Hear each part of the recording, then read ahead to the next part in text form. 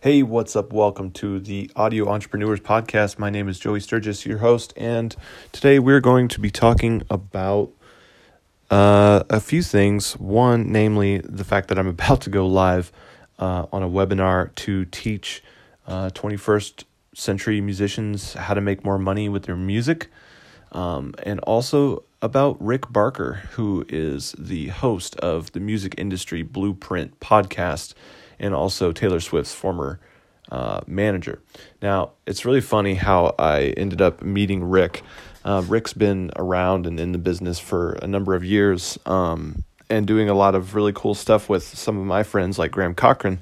And I've never actually ran into him before, but it turns out that he ended up being in the ClickFunnels community, and I saw him at an event, but I never got to talk to him. And eventually, our networks kind of grew in their own paths, and at some point we intersected again at another ClickFunnels event when enough people were coming up to me and saying, "Joey, you got to meet Rick," and enough people were coming up to Rick and saying, "Rick, you got to meet Joey," and eventually it just got to the point where we decided to meet up. So we were on a cruise, and it was a ClickFunnels marketing cruise, and there was actually about 500 different ClickFunnels members on that cruise.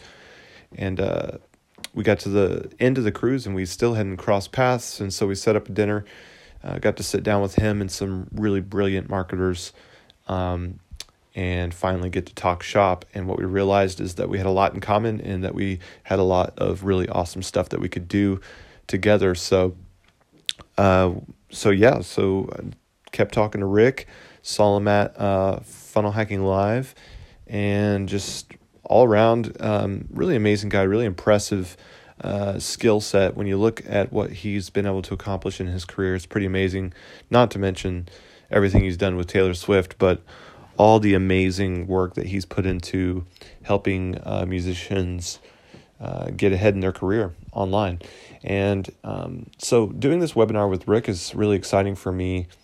You know, his no bullshit approach with tactical presentations make him a crowd favorite at all kinds of things, the biggest music conferences in the world. He's been at the DIY music conference. He spoke at a bunch of other ones, and you should really check out his podcast. But yeah, basically, I would boil down, Rick's superpower is he's really great at simplifying what others find complicated. And I really love that about him, and I love that about when it comes to the music industry, which is such a oversaturated, incredibly complex industry. It's nice to have someone who can just break it down and boil down things into one sentence, right? Like I love spending time with Rick, because when we get into these conversations, he starts talking about stuff. I mean, he puts things in a way that just make it so easy to understand. And I think that I just find that to be very impressive, and also just of noteworthy to you, because if you're out there looking for someone that can help you make sense of all this, Rick is a really great guy to talk to. Now, Rick is a little bit more in the musician world. He's helping artists, singers, songwriters, musicians of all types, whereas, we're a little bit more on the audio production side of things, doing the mixing and the engineering. But I would say that, most of us have probably been a musician in a band at one point, and probably still play instruments on a regular basis. I feel like in this field, almost everyone is a musician. There's people I know who have run record labels and have been in bands, or done A&R and been in bands. It's almost like everyone here in this industry has been in a band or played music in one shape or form at one time or another. So that said, I feel like there's two reasons why you would want to learn from someone like Rick, and why you would want to know this kind of information when you're an audio entrepreneur like ourselves.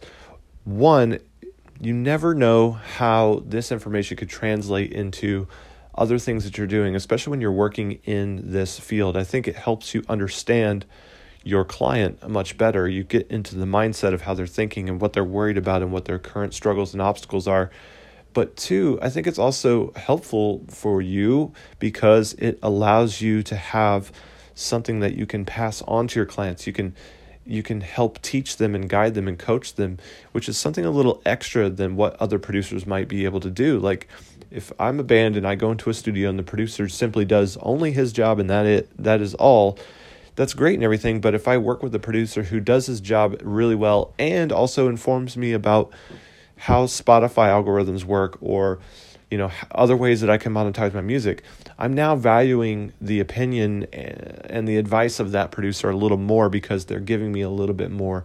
that's related to me as a musician. So I would say that this is great stuff for you to pay attention to be aware of, to be absorbing, because then when you work with your artists, you have something a little extra that puts you a little bit further I would say further ahead than the rest. And that's important in today's age with all this competition, all the saturation in the industry, everything that is going on.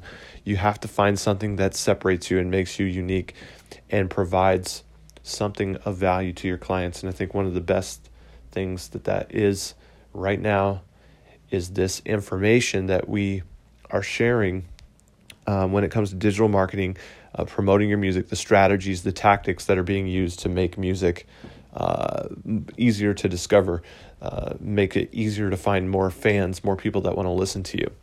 And so, I just wanted to let you guys know that Rick Barker is awesome.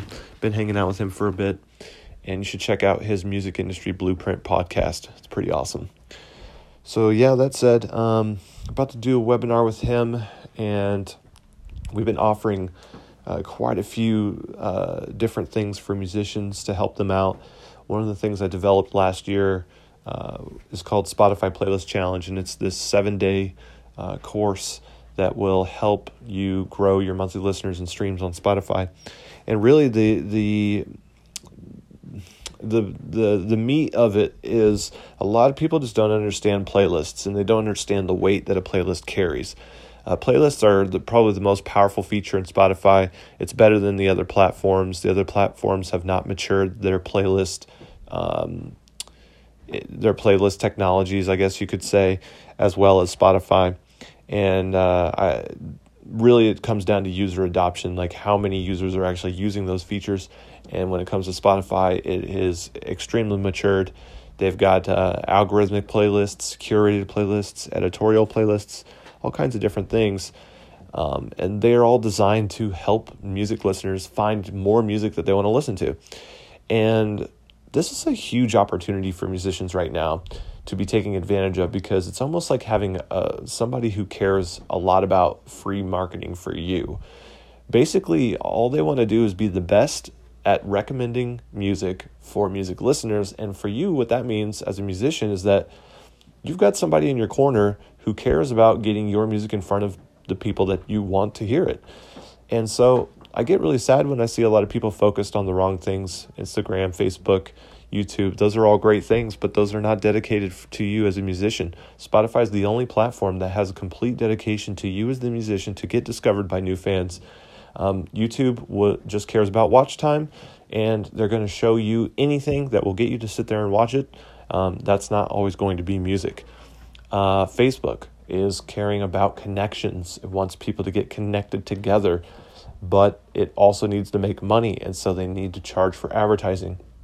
Now, Spotify gets its revenue through memberships and advertising, but the advertising is not as intrusive as other platforms, and it's also related to music mostly. At least a lot of the ads that I've seen. I currently pay for Spotify.